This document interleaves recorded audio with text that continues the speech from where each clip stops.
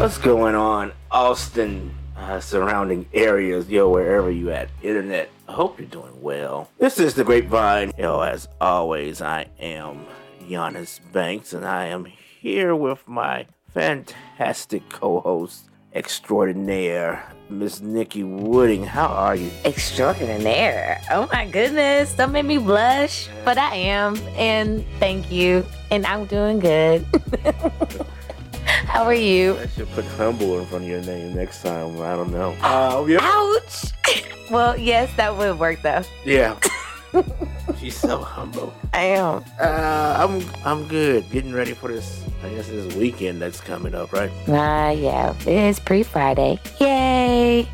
Yeah. Yay. Pre-Friday. Yeah. I'm on Friday. Okay. Yeah, pre-Friday doesn't do anything for me normally because it's like, oh, pre-Friday? Mm-hmm. Let's see how many meetings we can have. I know, right? Friday. I know. Yeah. Buzzkill.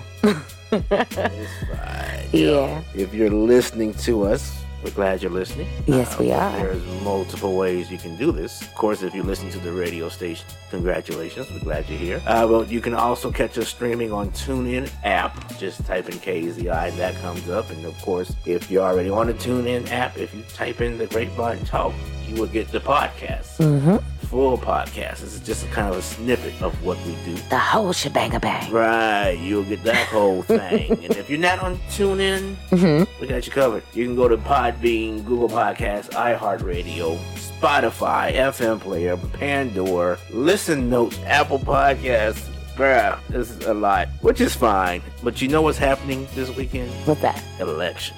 They are. They're happening this weekend. It was early voting earlier, right? And so you didn't get out in early voting. This weekend is your time to go out to vote, depending on where you live. Right. There are some constitutional, some state propositions on the ballot. So that should be everybody. Correct. So you want to at least do that. And then depending on your municipality, you would have either elected officials or some local propositions. So go out there and have your voice heard. Yes, some cities are voting for mayors, but across the state, we will have the opportunity to, I guess, amend some things. Maybe. Yeah. There's 2 property tax amendments is what's going on with the Constitution. And then locally, it just depends where you are. I know in Austin, just decriminalizing marijuana actually is on the ballot. Just depends where you are. Look, shout out to my boy. I know he's running his race for mayor, so hopefully he wins again. Good luck. Good luck to all the candidates that are running out there and the different propositions. We'll see what they do, but it always gets hot and heated during election season, right? Doesn't it? And now it's actually going to be hot on Saturday when you're going out to vote. We're supposed to hit triple digits for the first time this year, which I'm not looking that forward to. Me neither. I'm not ready. I thought we had a couple more months until this happened, but clearly we don't. No, welcome to Texas, where the summers just don't know what it wants to do. It's going to be a little hot, but if you need to get out the house, there will be the Pecan Street Festival, which of course happens twice a year. Wait, hold up. What do you mean if we need to get out the house? We need to be in the house. It's about to be 100 degrees. Some folks can't stand to be in the house with the people they're with, and may need to... Well, I mean, it was a couple of hours during we went through a whole 2-year pandemic. It's hot. Right. Well, they may want to be like, I gotta go do something. I gotta go. But do they have like a virtual version? No virtual, but there'll be food and music and vendors and whatnot. So downtown on, of course, 6th Street. Any music? Anybody we know? Well, I've always been a fan of the Peterson Brothers. Okay. Which is a blues band. I used to be able to say these some young cats. I think when they first started playing, they were like 10 and 11 or something. I don't even want to say how old they are now because that's going to just make me feel so much older. Truth hurts. Yeah, it does. So I know they're going to be out there and, it may find you an interesting band. We both getting old. I don't know what you're talking about. So, okay. Yeah.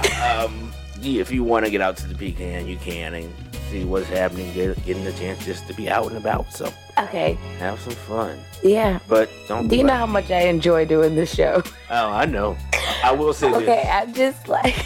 Don't be like me if you go out and about. Wear some sunblock. because I didn't last Saturday, and I was reminded how black people can get sunburned. Wait, you got sunburned for real? I thought you were joking. You haven't looked at my face and see how I've been peeling, and You are not. maybe I've wiped it off so you can't see, but Okay. I see my two tones. Yeah, and I remember it was my face was hot and my arm was hot. Even when I had the AC on my arm, and my arm just was hot. So yeah, put some sunblock on if you're gonna be out and about, because we get burnt too. And it's going to be so hot that potentially the power grid might be pushed to the brink again this weekend. It happens when it gets hot And cold. and cold. Let's not forget. Oh, I won't forget. Okay. I think there's a lot of people who won't forget the cold. All right. It had happened more times in the summer than it did the time it shut down. There's been rolling blackouts during the summer. Now, I know ERCOT is saying they're trying to do something so that doesn't happen, but they're expecting to be a lot more energy being used, of course, because it's 100 degrees outside, and they're planning for or capable of. Well, this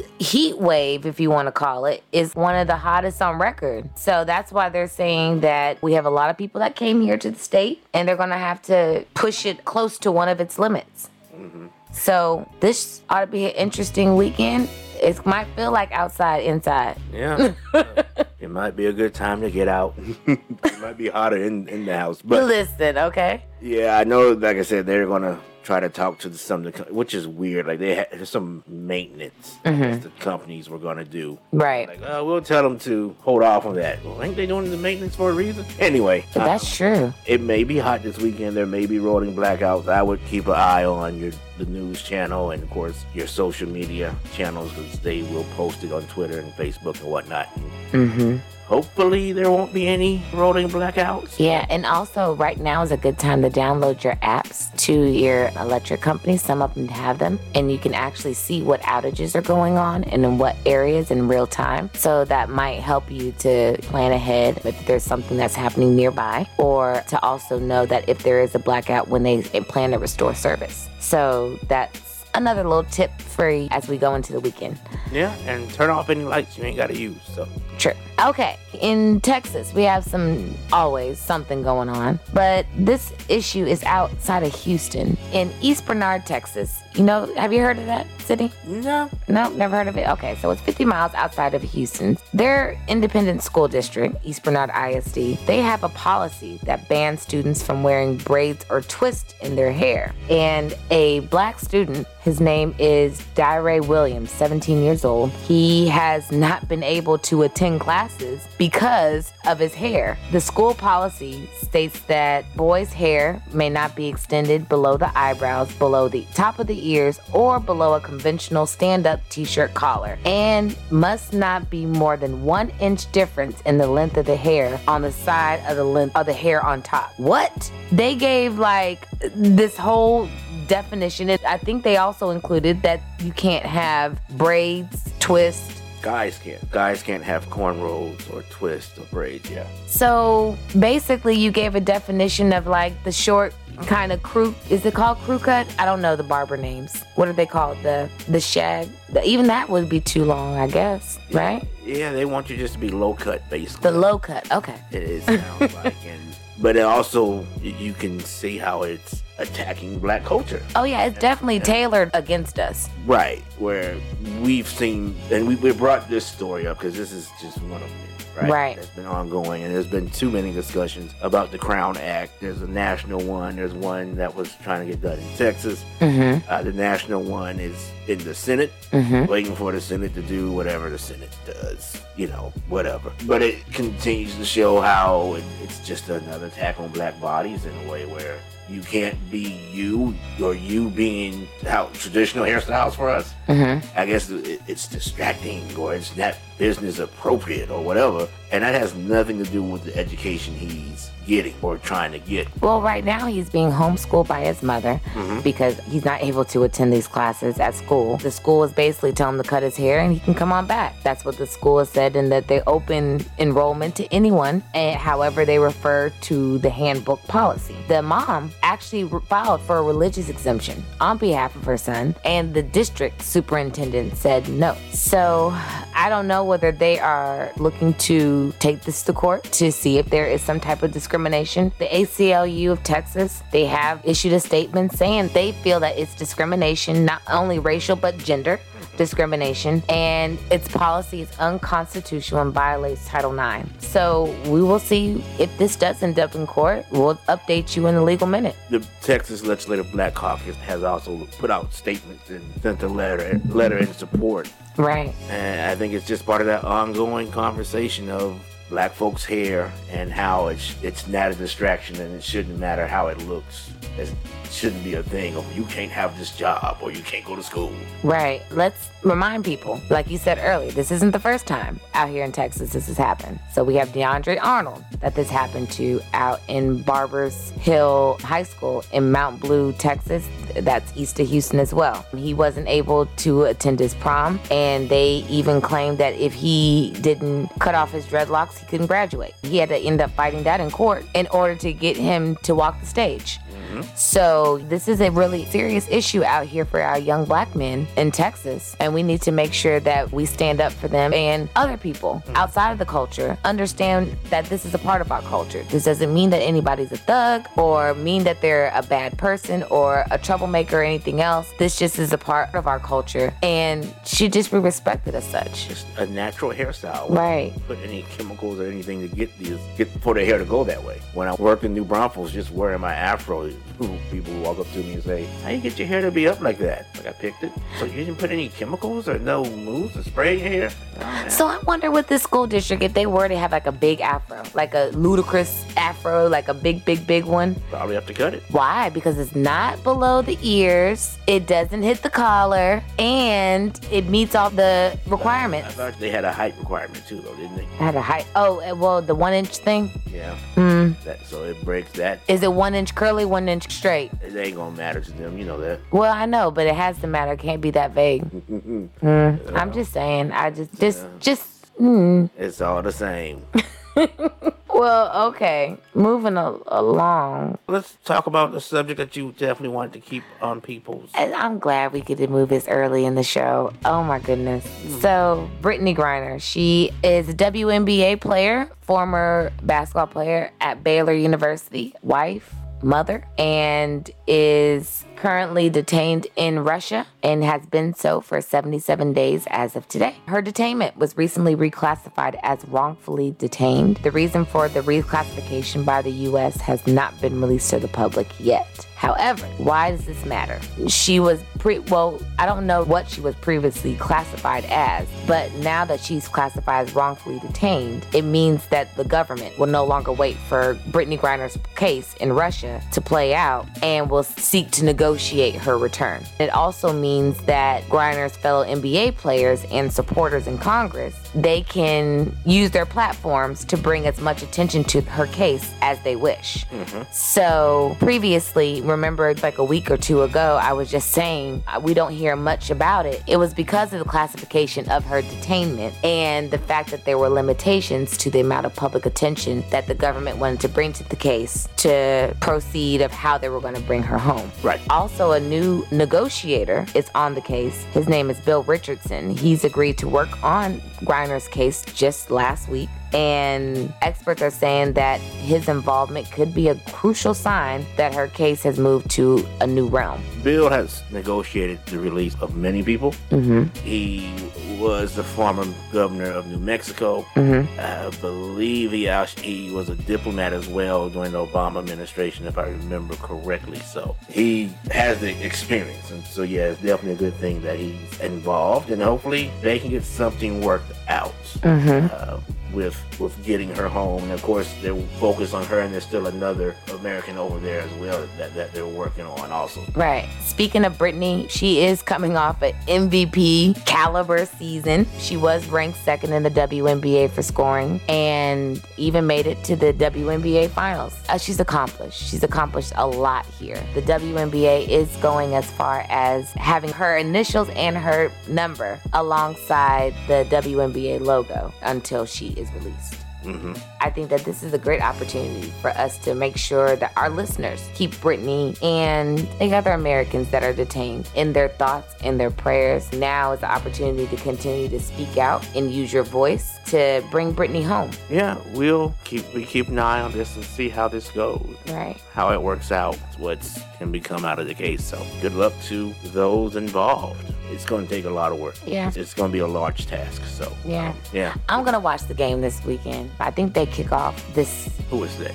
Oh, I'm sorry. The WNBA. Okay. I think on Friday they're kicking off their first home game or something like that. Mm-hmm. I am going to go check it out just to bring some ratings because I know that the WNBA has been committed to helping pull resources for her. Yeah. So, yeah, I'm going to help support. Yeah, well. Every rating counts, right? It does. That's revenue for the league, and that's part of the conversation of paying them more, right? Correct. Equal pay for them. Correct. Speaking of coming home, Ooh. Russia says they're pulling out the space station due to the sanctions that has been placed on Russia and some of their allies, or some of Putin's allies. So are they saying they're too broke to make it to the space station? No. Oh, okay. I think it's part of their retaliation. The head of the space agency last Saturday said it would leave. Okay. And said this has been decided. Okay. And it's not up for conversation. Okay. Now, they said they are not obliged to talk about it publicly.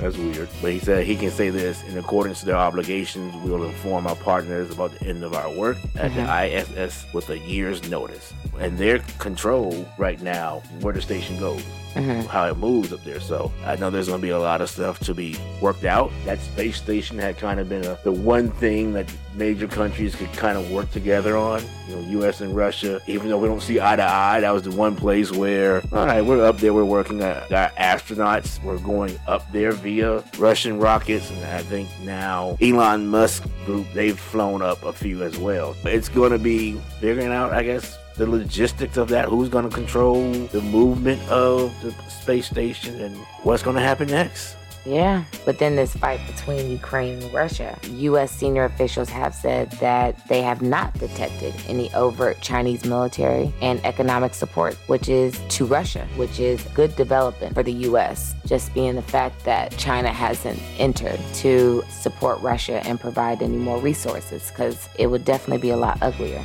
Oh, yeah. Yeah. Without a doubt. Mm-hmm. And it's time to get into this scandal that is rocking Washington, D.C. It's rocking the world. Oh, no. So if you haven't heard, a draft opinion was published Monday evening by Politico and was later authenticated by the court. And in it, Justice Alito, because he's the one that authored the opinion, says that Roe v. Wade was egregiously wrong from the start and must be overruled. And it appears from him drafting the court opinion that they would be voting to overturn Roe v. Wade. The justices that make up the majority that are overturning Roe v. Wade are Samuel Alito, Clarence Thomas, Neil Gorsuch, Brett Kavanaugh, and Amy Coney Barrett.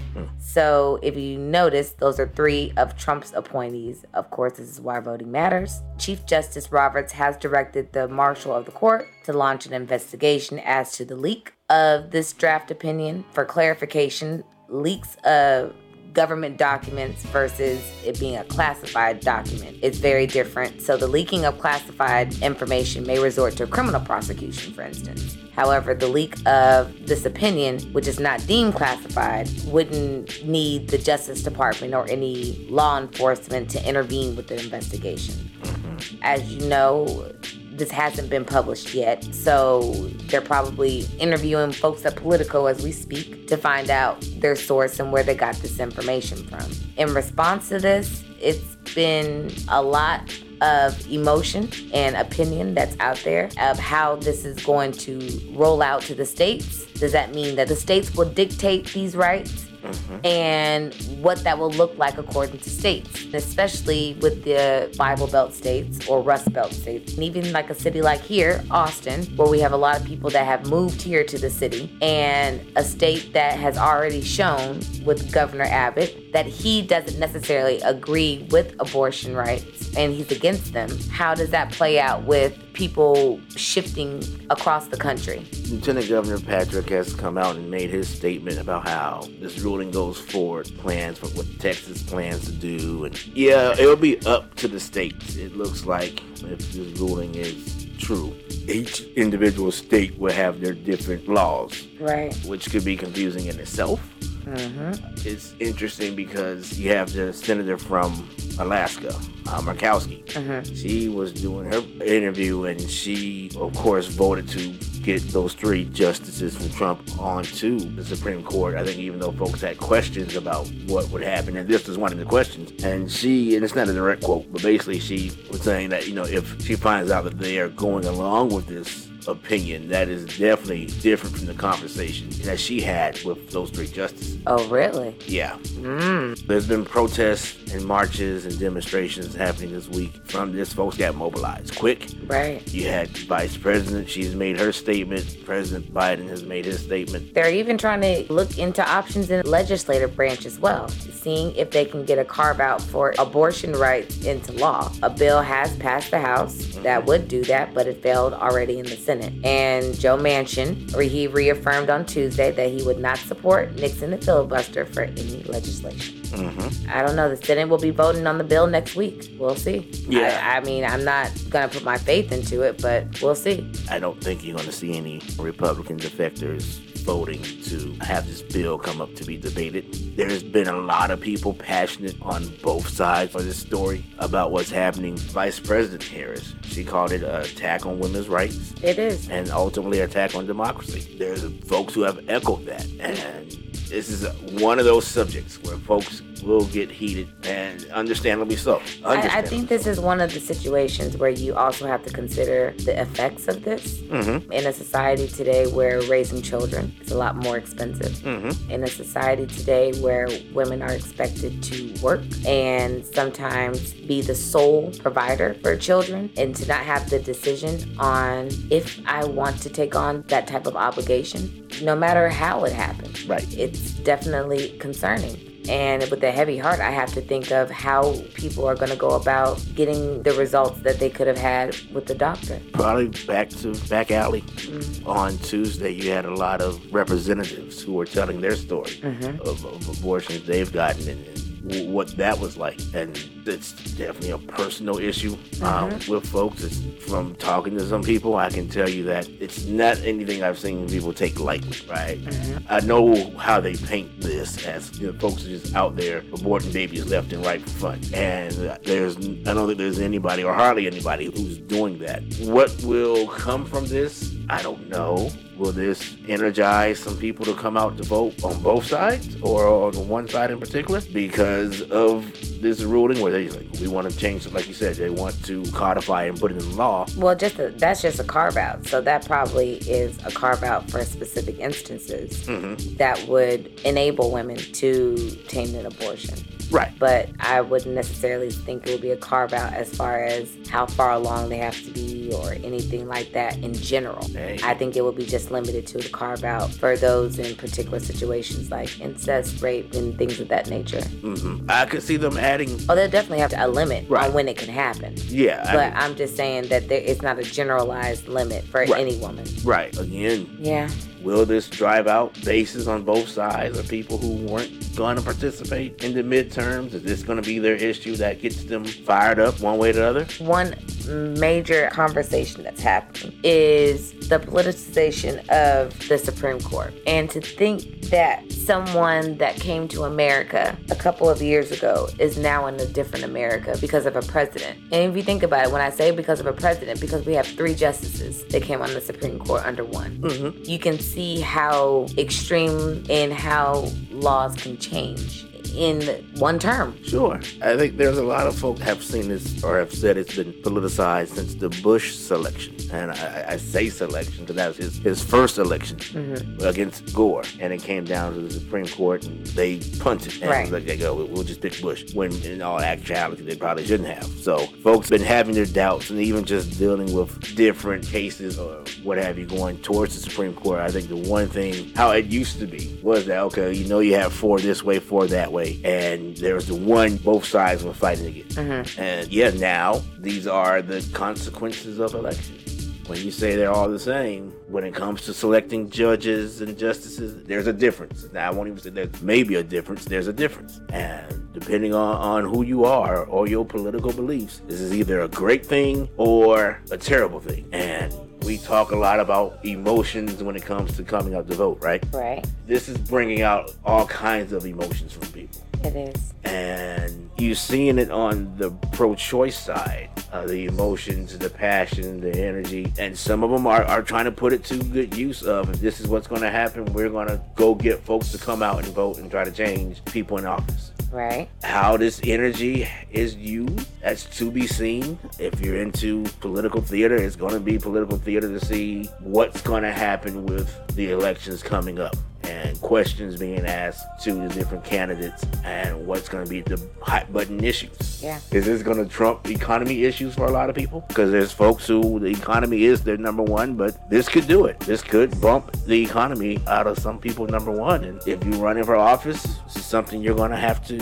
address. Yep, you're gonna have to. I guess it's time for a legal minute. You ready? Yeah, go for it. All right. There's currently a lawsuit going on in regards to the Tulsa Race Massacre. A lawsuit was filed in March 2021, and they scored a major victory to allow the case to proceed forward so the survivors and descendants and victims from the massacre could have their day in court and get their last chance to get some semblance of justice. This lawsuit is in regards to what took place between May 31st and June 1st, 1921. If you don't know, here's a quick history lesson that there was a city called Tulsa, Oklahoma, and in that area was one of the richest black areas in the United States. And a mob laid waste to about 35 blocks within 16 hours, arresting thousands of black residents while robbing, beating, and killing others. There's many movies that have been made in regards to this unfortunate incident. It's been on television shows and details of that nature. Now, the issue is that a lot of the survivors of the massacre are now old. They're over 100 years old, to be exact.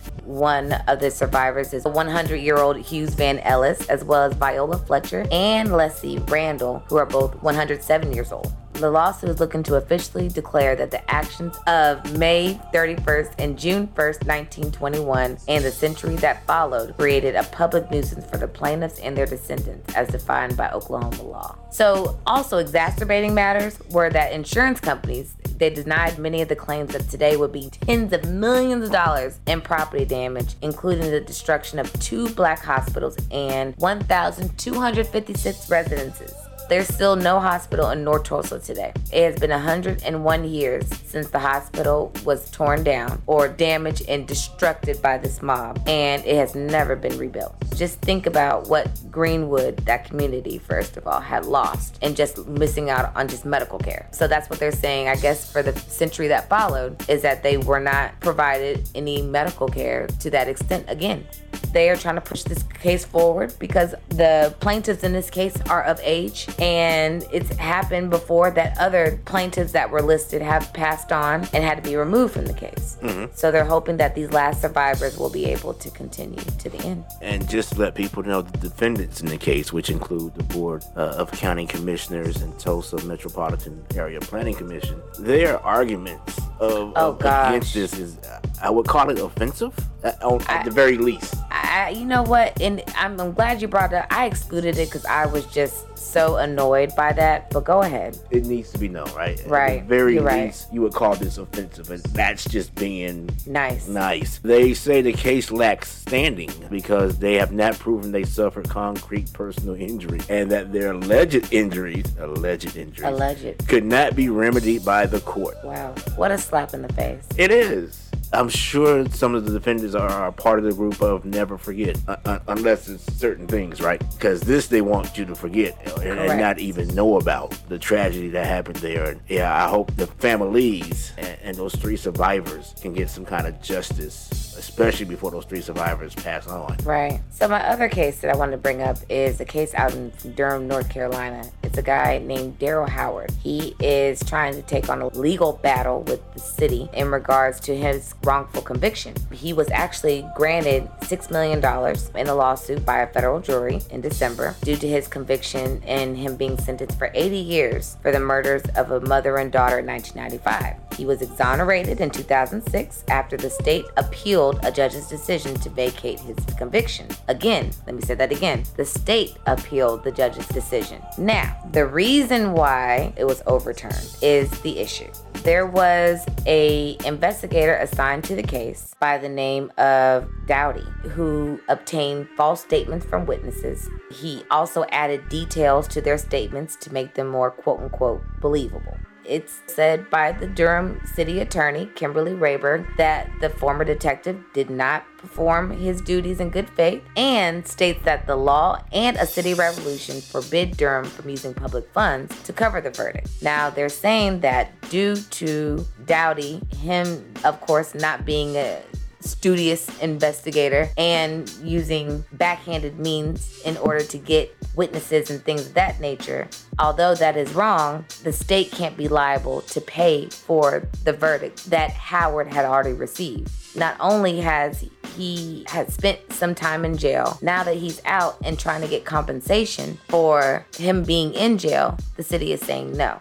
What some legal scholars are saying is that the only way that Howard can get this case overturned is to maybe say that the city somehow failed to train the investigator properly. They failed to do proper checkup on his performance, or there is some negligence by the city in order to say that the city of Durham is involved and to get them involved in the payout. Other than that, they would have to go into Dowdy, the investigator's pension, because he's no longer working, and try to retrieve the money from him. But he's not going to make anywhere near the amount they're looking for. Right. So what do you do? Like, that's just crazy. Right. You have it's like he's running in circles. He is. You have a state law that's not in his favor. And I know they're saying this is the first time the city of Durham has acted this way, not paid somebody who's in this situation. I mean, who's really trading in 25 years in prison for $6 million? Nobody. Right. They asked for 48. Right. But I mean, for them to make it seem like, oh my gosh, this is breaking the bank, and y'all just paid $4 million for this guy's attorneys that was wrong in the first place. Mm-hmm. And then now you won't even shell out $6 million for when you know you're wrong and the judge is ordering somebody to pay it. Yeah. Like, just get it off your books and be done. That's like 1% of their budget. They fine. Right. I just think they are just making this into an issue that doesn't have to be. Yeah. This should be, look, y'all were wrong. He spent 23 years of his life that he can't get back. Yeah. And y'all fighting over paying him $6 million and wants him to go run around. But continuing to pay the pension of the man who did wrong. Right. And the attorney's fees. Yeah, and I know they did say they're going to go after his house and whatnot to recoup some stuff. This is the way it has to go. But Durham, I hope y'all do right by this man and quit this mess. That ends my legal minute. And I am going to go on to your story about the PhDs in the NFL. Yeah, man. They're looking for PhDs in the NFL. Who would have thought, right? Unfortunately, it's not the PhD that you're thinking of. Mm-hmm. And this was said by a scout for the Chicago Bears. Mm-hmm. This wasn't behind the scenes. This was like out in the open. He gave this interview. PhD, poor, hungry, and desperate.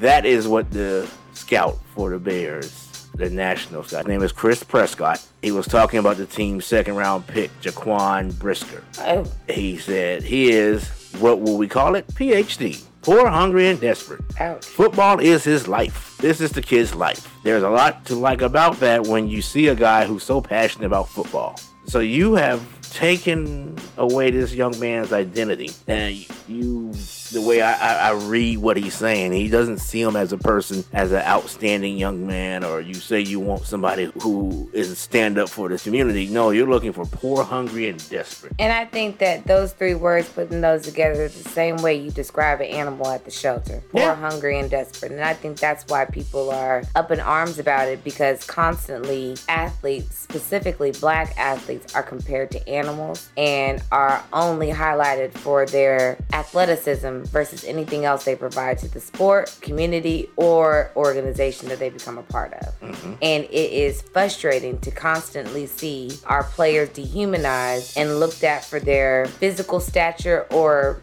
being the fact that they're coming from the bottom and now they're here type story. And we're more than that. Right. There's more of a diverse pool of Black athletes that don't come from a poor, hungry, and desperate situation, and they just have a passion. Yeah. And that's okay. I don't think that somebody that's not necessarily poor, that's not necessarily hungry, that's not necessarily desperate, does that equate to they don't necessarily need to be in the league. For him to make that statement, it just highlights the difference on how they see Black and other athletes. Yeah, it magnifies what Colin has said about the combine, how they poke and prod at you and how you're looked at. And there's been other players that's talked about how the NFL is basically modern day slavery. And they've come out and said, yeah, don't get me wrong, we get paid a lot of money, but there's a sense of shut up and play, that this is entertainment for other people. And then we go out in public, we're like zoo animals. We're not human beings. Right. If this guy, who I called him a former scout, but I think at the time he was a scout. Because he's no longer with them now. Right. All of a sudden. And the Bears have said, oh, he's not with us anymore. And people can't find out,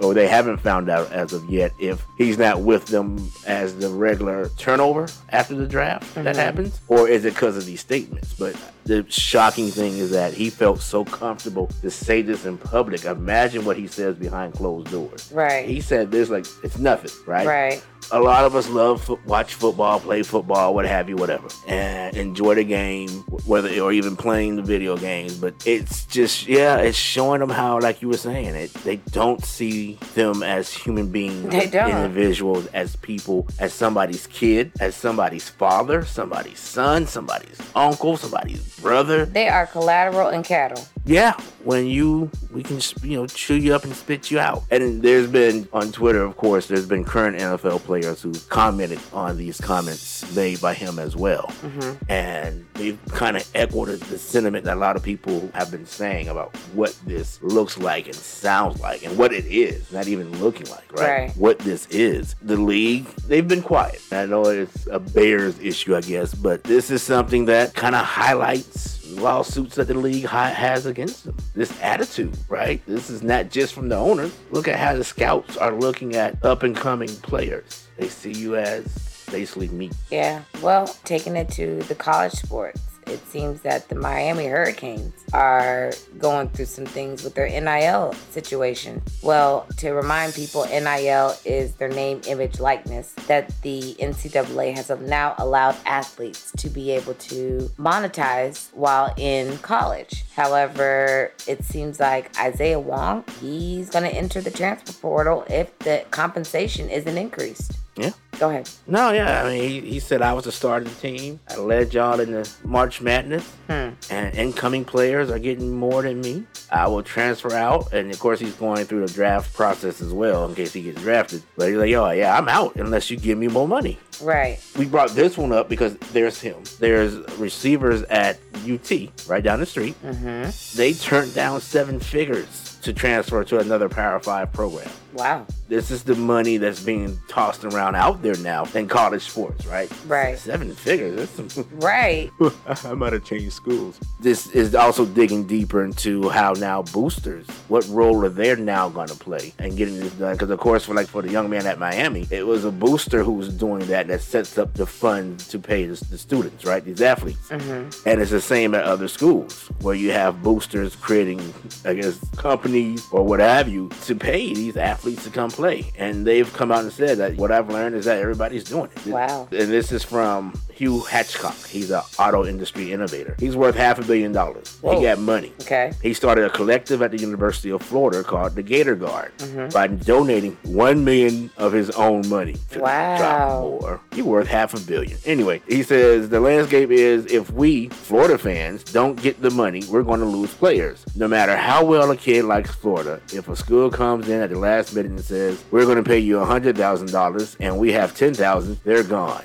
And it is changing. This NIL is changing the landscape of college sports. Where that goes, no one knows. I'm saying, hey, get your money, because they're going to spit you up and chew you out when they're done anyway. And some of them may not even make it to the league. But this does bring up the question, too, though, of are you going to have students hopping around, or if they don't get their way, do they say, hey, give me more money or I'm transferring out?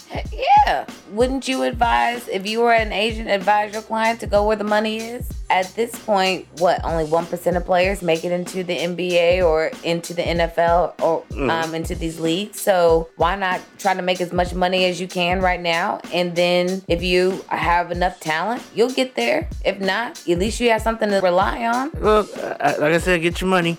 I know if it gets too wild, the NCAA is going to NCAA. Right, but to what extent can they control that part at this point? Because they're creating their own business entities.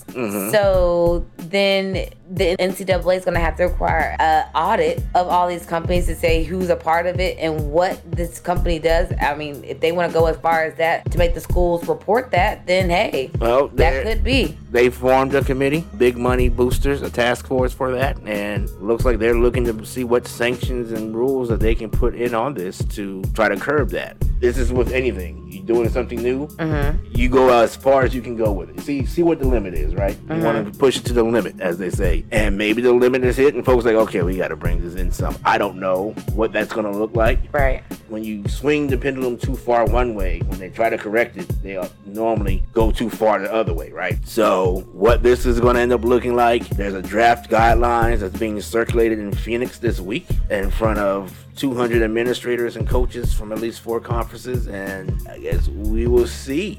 Get your money while you can, kids. Yeah, because they're going to do something. Yeah. Okay, can you explain what's going on with Cat Williams? I don't understand. Yeah, he was on Joe Budden's podcast. Right. And they were talking, as you do on a podcast, right? You can't just sit there. Hey, we're doing that now. Exactly. Okay. And I guess the cancel culture came up because a lot of comedians said they're scared to tell certain jokes or worry about being canceled.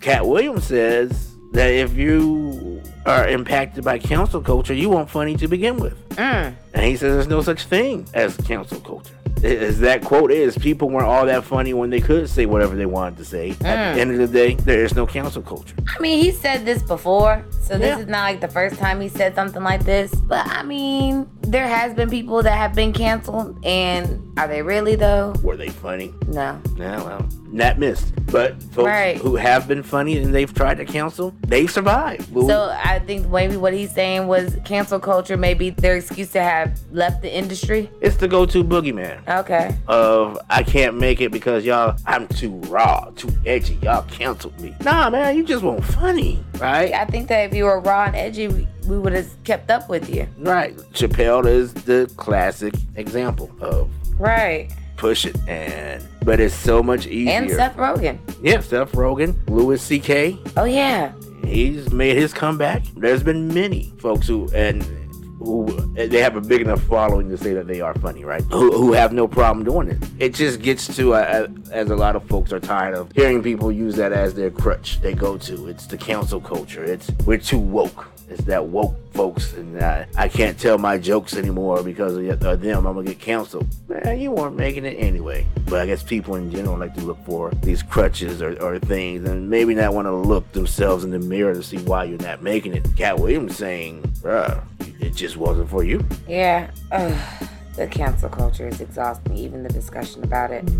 They've tried to cancel Cat Williams and he's still here. So I guess what he's saying is, you ain't got me yet. All right. Black Excellence. Did you watch the NFL draft? I watched some of it. I was suckered into it. You want to know why? Because every Friday, I watch 2 shows.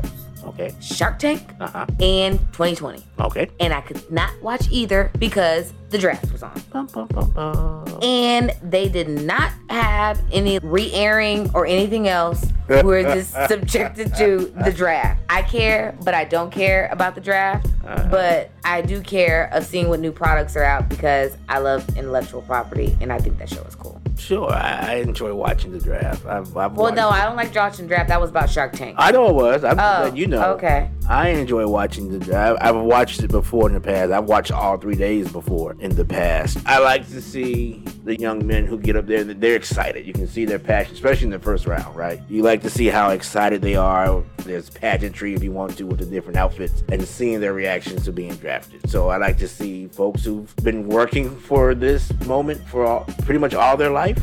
Mm-hmm. They're getting to the pinnacle of where they've been trying to get. And then there's always the folks who are sad because they didn't get drafted where they thought they were going to get drafted. Ooh, they have them on there too? Some people are where the draft is happening. They have a green room and they're kind of sitting there waiting for their name to call. And they don't come and you watch them? There are times where, like a train wreck, the cameras keep cutting to them. Like, here's blah, blah, blah. And they never get drafted the whole night? That first night when the big money is there. And so they may come back for the second night and see if they can get the second round or third round. And you never know where they fall. But a lot of times folks fall. Has anybody not got drafted?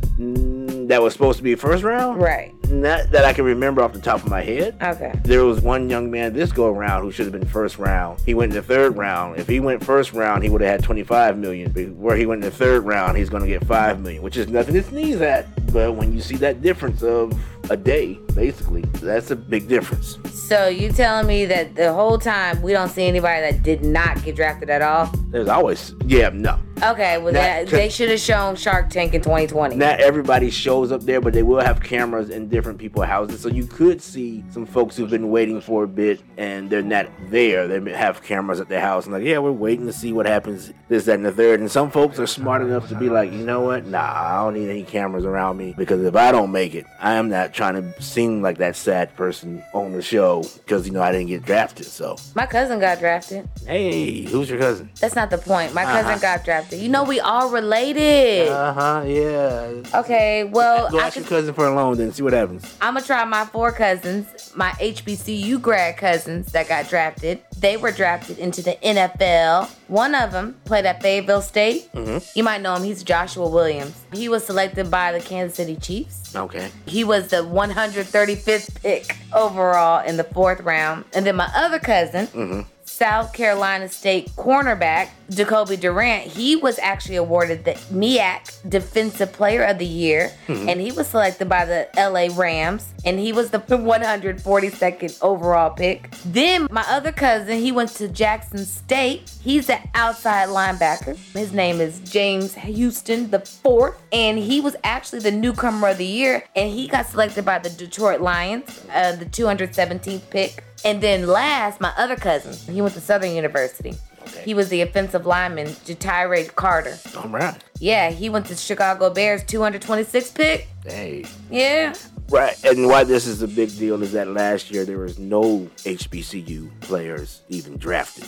Right. And is this part of the Deion effect? Okay, but let's talk about the other reason why this is special. Because 4 of my cousins got in. You gonna text them congratulations? Did you text them congratulations? I'll do that later. No, we can do it now. No, I'll do that later. Matter of fact, we can record because video. Everybody right now is probably texting and stuff. I just want to make sure mine is special. Because it was last week, so they good. They've been texted and talked to already. So it was just Friday. It was just nothing even a week ago. It was a week ago. It wasn't a week ago. It was 6 days ago. Okay. So you can act that way if you want to, but I'm gonna do it on the anniversary, the 1 week anniversary. I will get to him. So you late? No, I'm on time. God will make you late to be on time. You trying to find a phone number, whatever. Okay. Yeah, shout out to them for making it this year. Deion tweeted congratulations to them as well. But go fam. This is what he has been working on, not just for Jackson State, but for other HBCUs. He pushed for the HBCU Combine and Pro Day, and remember he called all the teams out who didn't come to the Pro Day that they did down in Jacksonville that had various other schools there with them. Matter of fact, speaking of Deion, he's helping another school get upgraded facilities. Not even at Jackson State. It's another HBCU that he saw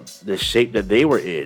Mm-hmm. And he's working to help them upgrade their facilities. So it's good to see HBCUs thriving, or these kids showing, hey, you can have a chance to make it to the league. You want to know what else happened? My cousins got drafted. That is a big talent pool that we have in our family. That's what it is. Do you see this? You can't even. Do you see this? You didn't even congratulate them. I did. Do you hear me talking about them? Okay. Just now. Okay, so you're not even gonna okay. It was Mississippi Valley State is where Deion is helping them. And you know where my family's from? Mississippi. I'm just trying to say, put it all together. This is my family. Okay. You don't see it. It's fine. I hear you. The world gonna see it. I hear you doing that stretch. The world gonna see it. You do yoga? Because the way you stretching this is like, yo.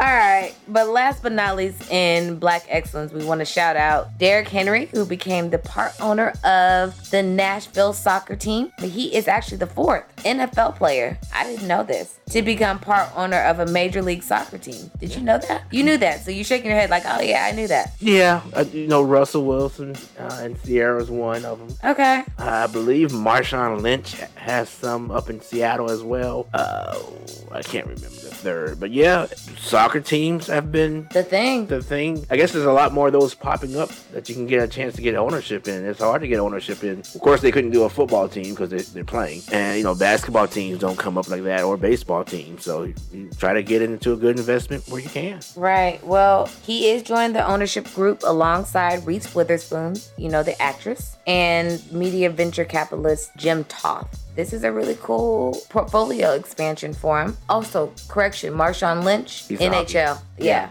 Wow. Congratulations to him and the city of Nashville, especially having a black man in the boardroom. I always love to see it. And also as an owner, we can definitely give him his kudos and distinguish this as Black Excellence. Yeah, he's trying to set up generational wealth when he's done playing football. Yes, he is. He can still make some money. Right. Well, unfortunately, we have reached the end of our show, but before we do, I do want to finish with a little bit of housekeeping. Just a reminder that you can catch our podcast on various platforms and to keep in touch with us on social media as well. So let me go through social media first. We are on Instagram and Facebook at The Grapevine Talk, on Twitter at The Grapevine ATX. Then you can find our podcast, the full podcast, on Podbean, Google Podcasts, iHeartRadio, Spotify, FM Player, Pandora, TuneIn, Listen Notes, and Apple Podcasts. And I think that's all we got for today. What do you got? You have anything else? Any parting words? I forgot. Oh, that's good. Yeah. Well, you know what? Those are the words of Marjorie Taylor Greene. Yeah. Yeah. She's also a victim. So yes, that too, but that's her. Also, she forgets. She forgets a lot of what she said or did. My parting words is go vote. There we go. Oh yes. If you didn't participate in early voting, go vote. And my parting words today is stay cool. It's gonna be hot, so hey, stay cool. Chill out. Anyway, well, thank you for listening. You have listened to The Grapevine. We thank you for listening. We'll check in with you next week. Bye.